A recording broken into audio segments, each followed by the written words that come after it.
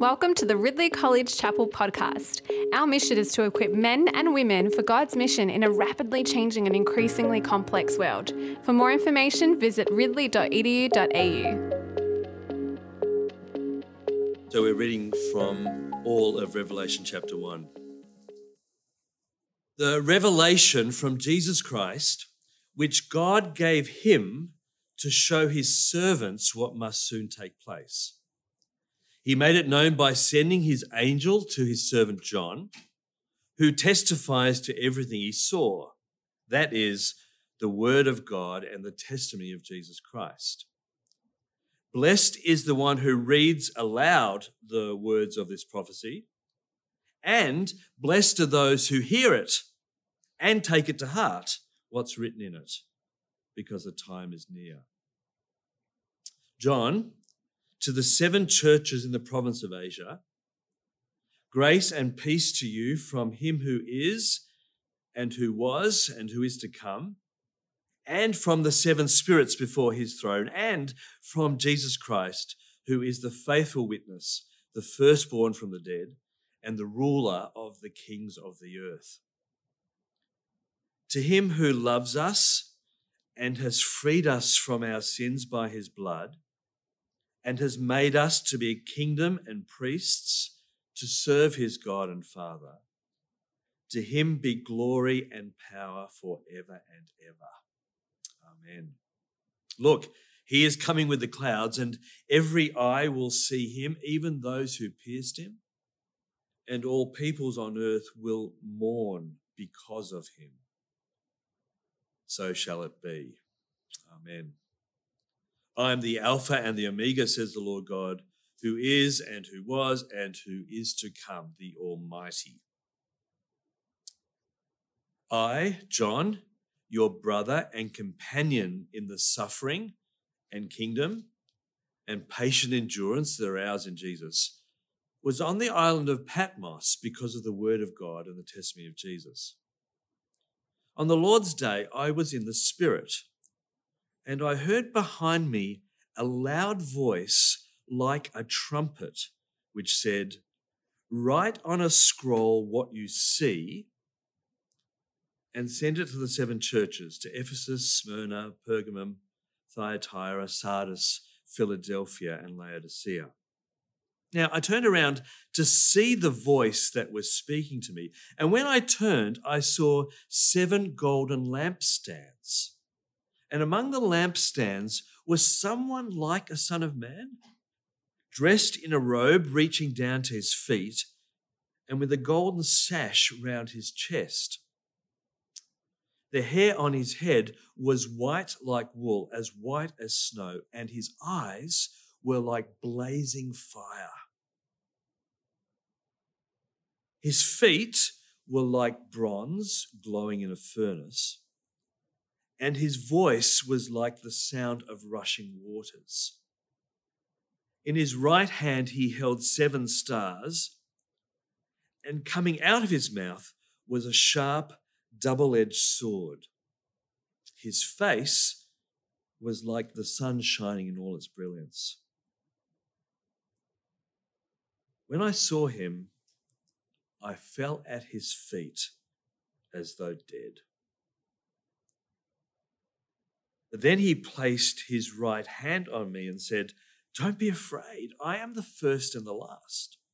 I am the living one. I was dead, and now look, I am alive forever and ever, and I hold the keys of death and Hades. Write therefore what you have seen, what is now, and what will take place later.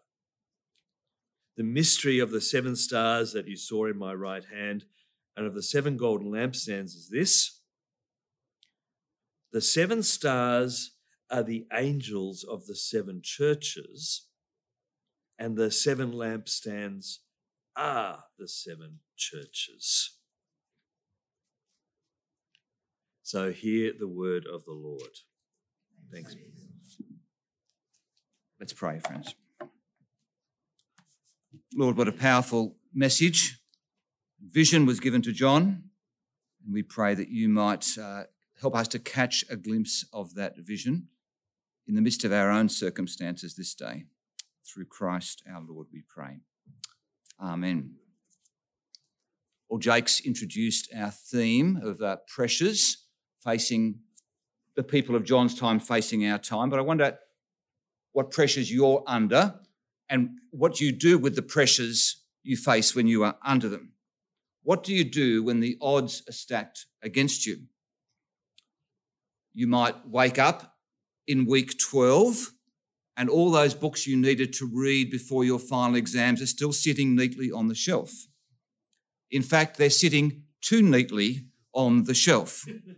And you feel sick in the stomach. How am I going to fit all these things into the few days before the deadline is due? Help! But of course, sometimes the pressure is not what we inflict upon ourselves, but it's what's inflicted upon us, including, of course, the pressure of being a believer in Jesus in a world that denies him. This week I've been thinking and praying a lot for one of our graduates. This man is an Anglican minister. He was here at Ridley maybe 8 or 10 years ago, ordained in the Anglican Church, now as a minister of a church in the eastern suburbs. And his children attend a private school in the eastern suburbs. And because he'd previously had a job in the corporate world, he was approached by the school that his children are at to chair its board. Pretty important big job, a lot of work, but he thought, here's an opportunity to serve the church school and hopefully be a witness for Christ in this school. I'll try and juggle it with all the other responsibilities I've got, but here it is. Except this week, when the denomination that runs this particular school has been pilloried in the press because of its views on human sexuality. So here's one of our graduates, somebody who was just like you a few years ago, sitting in these very pews, one of our graduates suddenly finding himself in the firing line. How's he going to lead the school board over this time? What will he say as chair of the board when journalists from The Age and the Herald Sun and other TV places, who knows what, contact him and ask him to respond to the outrageous idea that a church school might have a view different from society on a moral issue? What's he going to do in this situation? Does he resign? Does he just keep his head down and go back to his church? Or does he somehow try and stay at this intersection of the world and the church? It's challenging. Now, our passage today is written in a time of pressure for the church. We see this very much in verse 9. Look at that. I, John, your brother and companion, where in the suffering and the kingdom and the patient endurance that are ours in Jesus, I was on the island. Why? Because of the word of God that he's been preaching and the testimony of Jesus that he's been giving. He's writing in a time of pressure and persecution. He's been exiled for his faith, and he knows that although it's tough now, things are going to get tougher. Look back at verse 1. The revelation from Jesus Christ, which God gave him to show his servants what must soon take place. So it's hard now, and as you read Revelation, those of you who I think are studying the New Testament now will see, more is going to be unveiled of the pressures facing the church. It's bad now, and it's going to get worse, says John. And he's writing this to encourage his readers to keep on going in spite of the pressures they're facing. He describes himself as their brother and their companion. That's the idea of someone who walks alongside, someone who partakes, their brother and companion in the suffering and kingdom and the patient endurance that are ours. Yes, we have the kingdom of God, praise the Lord. But being part of the kingdom means you have to also accept the sufferings that are also part of the kingdom. We are fellow companions in the suffering and the kingdom, and therefore we're going to be companions in the need to patiently endure what's going on. We need to endure, and we need to do it with patience, because it might take a bit longer than we thought it might take. We need to have patient endurance. Now, the word for suffering there in verse 9 is the word thlipsis, which means pressures. Those things that rub against us and leave us confined, hemmed in, without any means of escape. And that, of course, was the reality for John on the tiny island of Patmos. A few years ago, I was part of a study tour of Turkey, Greece and Rome for students at Ridley, and we visited the island of Patmos. Do we have a picture of the island of Patmos? There it is. Fantastic. The cruise liner came in on a wonderful sunny day. We got off the ship as a group and we jumped into taxis and got to the top to saw the spectacular views, and we saw the cave where John had his revelation.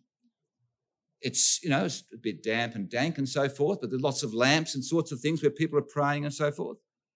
So we had a time there reflecting, and then we walked down the hill through the olive groves. We happened to stumble across some lovely little Greek cafes. So we had some Greek coffee, some baklava, and then we went back on the ship. The hard work of being a lecturer at Ridley College. But for John, it was no time of pleasure, but of pressure. He's exiled on the orders of the Roman Emperor Domitian. Patmos is a place of no escape. It's a prison island. And yet, in this place of suffering, John is given a vision of Jesus. In the midst of the pressures, the confinement, being hemmed in, he sees the risen and ascended Jesus in all his glory and splendour and majesty. John Stott, in his little commentary on Revelation, wrote this: "A church with its back against the wall, fighting for survival, needs more than moral exhortation and pious entreaty. It must see Christ. It must see Christ. Our eyes must be fixed on Jesus." So here's a vision of Jesus for us today. Whatever the pressures we may be facing, big or small, a vision of Jesus to help us patiently endure. So notice three things in this passage. Firstly, the presence of Jesus with his people. Look at verse 10. "On the Lord's day I was in the Spirit, and I heard behind me a loud voice like a trumpet, which said, 'Write on a scroll what you see and send it to the seven churches, to Ephesus, Smyrna, Pergamum, Thyatira, Sardis, Philadelphia, and Laodicea.' So I turned around to see the voice that was speaking to me. And when I turned around, I saw 7 golden lampstands, and among the lampstands was someone like a son of man." The surprise in this is that we might have expected Jesus to have seen a vision of Jesus in all his glory, first of all, but what he first sees is Jesus with his people, amongst the lampstands, amongst the churches. In the midst of their suffering, this is where Jesus is found. So often, we feel like God is a long way away. He's up there in heaven, but actually he's with us wherever we are. John is given a vision for the church to say that God is not just in heaven away from his people, making the world work, but he's here amongst us and he knows what we're going through. Read ahead to chapters 2 and 3, and you'll see in each of the letters to the 7 churches, the risen Christ tells the church, "I see what's going on." To the church in Ephesus, "I know your deeds, your hard work, your perseverance." To the church in Smyrna, "I know your afflictions, your poverty. You're making it hard to make ends meet." The church in Pergamum, "I know where you live, where Satan has his throne, yet I know that you are remaining true to my name." We may think that evil and suffering and persecution always has the upper hand, but Jesus' words through John remind his people that that's not the case. We have a God who is walking amongst the lampstands. I hope that's an encouragement to you as you prepare to serve the church currently or in the future. For consider the churches listed by John. Now, you can sort of understand Jesus being with the people of Ephesus. It was a big and important city. It still is. It's an ancient city. Ruins there. Thousands of tourists flock to Ephesus. Yeah, Jesus would go there. Or you can imagine him maybe spending time with the church in Laodicea with its natural mineral springs. Have you seen them? Cascading down the hill. Absolutely beautiful. A photo opportunity. Everyone wants to get their photo taken there. But Jesus isn't a tourist just visiting the impressive places. He's with his churches no matter where they are, no matter how big they are, no matter how important they are. He's with them in the midst of the pressures. He's with your church friends who are serving in southeast Melbourne amongst the Iranian congregation. He's there. He's with you as a youth worker in Sunshine. He's with you, the little church in Oyen. Graham, the other day, you described Oyen. What did you say Oyen was? Not a lot happening in Oyen. He's with the saints in Oyen. He knows what is going on with the saints in Oyen. As a minister, I've served in some really big churches, some popular, well-known churches. But it's nice to serve in a church like that. I've also served in some smaller, little clunky churches, actually. And the current church I'm in is a bit clunky. We haven't had a minister for 15 months. We're wondering, Lord, what on earth is going? Why doesn't someone want to come to our church? But Jesus is saying, I am with the lampstands. I've got them in my hand. I'm walking amongst you. I am present with my people.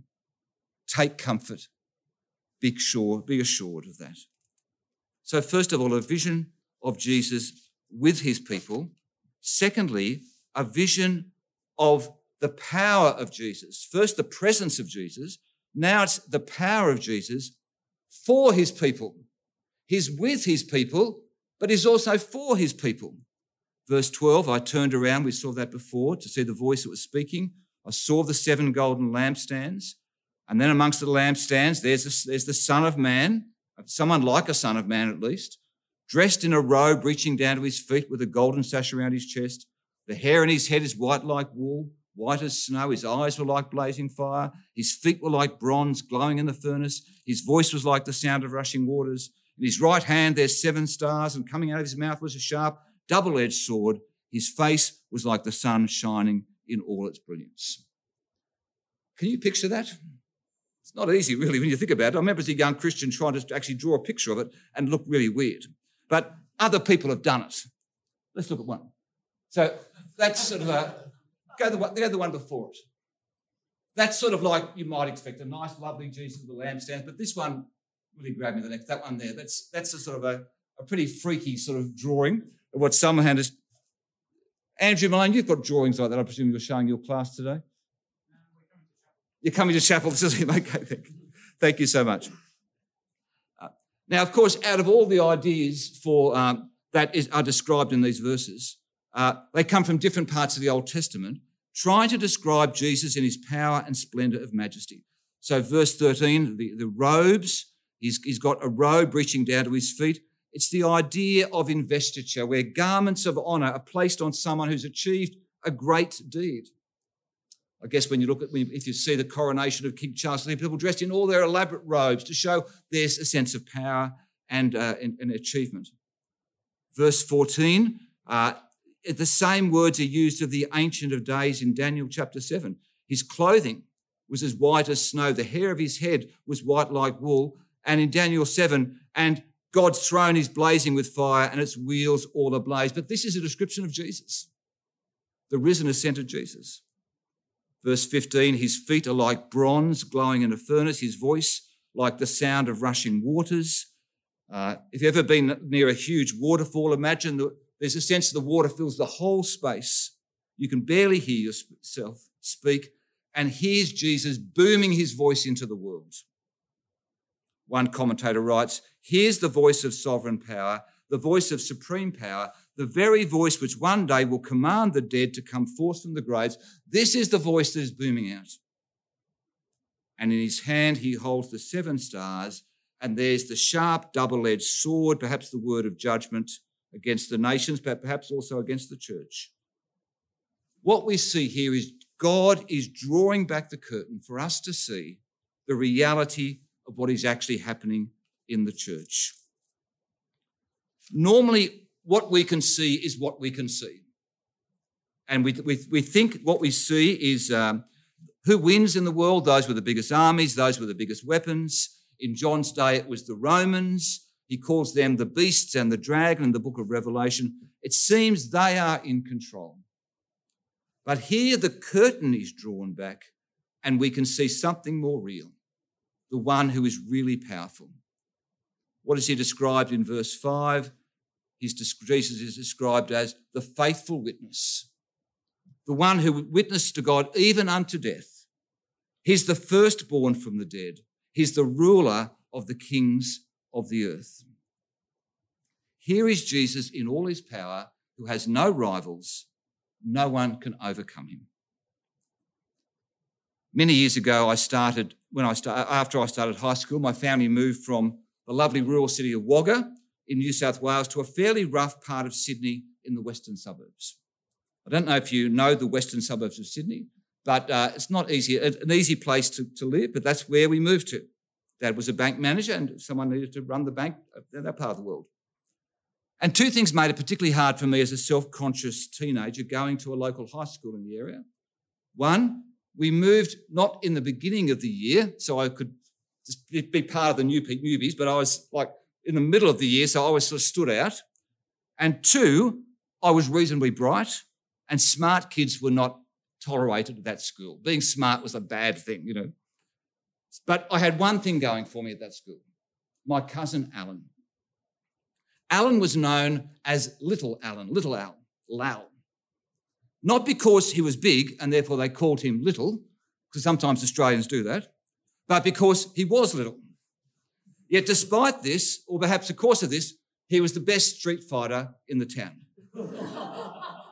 And Little Al, my cousin, took me under his wing, and every day we went to the playground, he'd hang out with me, and anybody who tried to have a go at me or bully me would meet the glaring eyes of Little Al, and they'd retreat. They knew who would win any fight. Friends, in Jesus we have one whom the world cannot beat.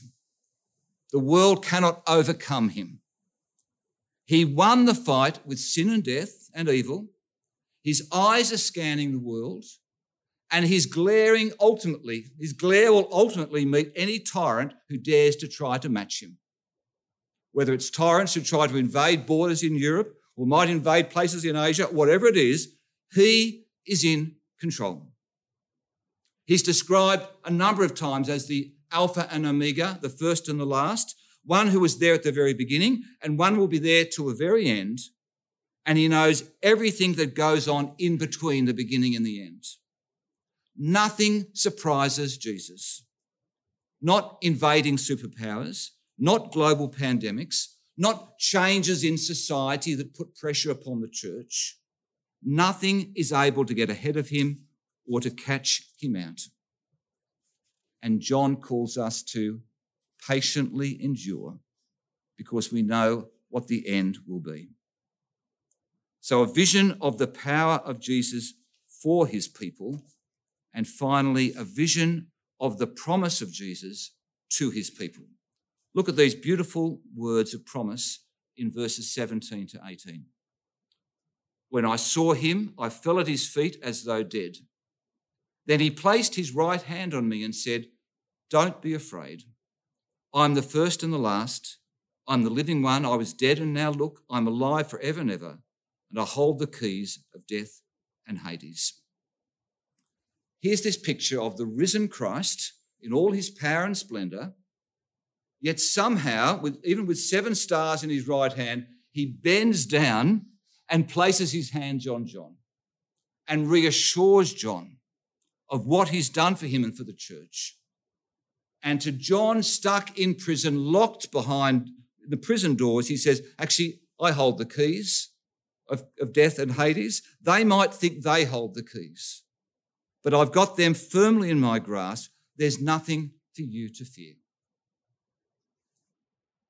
Now, fear, of course, is a terrible thing. In the midst of pressures, it can overpower us. We can become immobilised with fear and unable to move. But Jesus tells John, and he tells us today, no matter what your situation you're facing, he says, do not be afraid. Do not fear that which is currently immobilising you, whatever it might be. For even though the world may think it has the power to overcome you, I have the power to overcome them. I am the eternal one. I am the conqueror of death. I will never let my people go. Let me conclude with a story of John's most famous disciple. This John's most famous disciple. John, of course, was here in Patmos, but he went back to Ephesus as the leader there, and one of his disciples was a guy called Polycarp, who became the bishop of one of those 7 churches called Smyrna. And in the year 155 AD, a persecution broke out in the area of Smyrna, and this disciple of John who had this vision was arrested and brought before the local people who wanted his blood. Burn him alive, they said. He's been preaching about Jesus. Put him away. And this is what we read of his martyrdom. Now, as Polycarp was entering the stadium, there came to him a voice from heaven, a bit like, John. And the voice from heaven said to Polycarp, be strong and show yourself a man, O Polycarp. No one saw who it was that spoke to him, the account goes on, but those of our brethren who were present heard the voice. And as he was brought forward, the tumult became great when they heard that Polycarp had been taken. And when he came near, the proconsul asked him, are you Polycarp?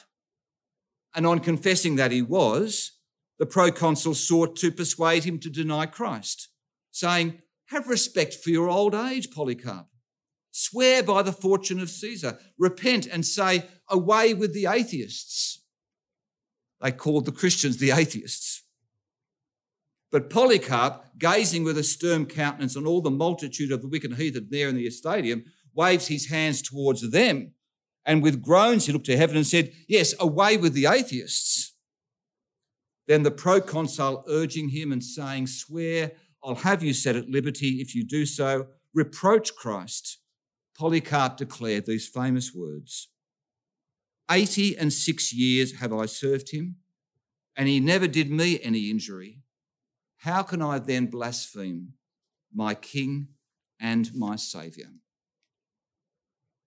The account goes on to say that Polycarp didn't actually die from the flames, but eventually was killed with a sword by one of the guards. Friends, how do you manage pressure? What do you do when the chips are down and the odds are stacked up against you? The answer, of course, is lift up your eyes to have a vision for Jesus as John did, as Polycarp did, and see Christ as he actually is. The one whose presence is with us, whose power is for us, and whose promise is given to us right today, here in this place. Do not fear. Let's pray.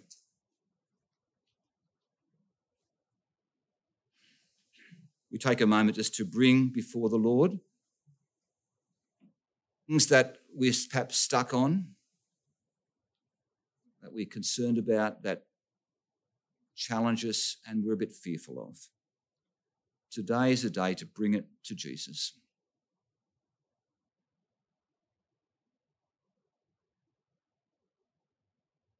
We hear Jesus say to us, do not be afraid, for I am the first and the last.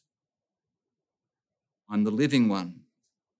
I'm alive, and I hold the keys of death and Hades. Lord, help this promise be true to us today and all our days. Amen.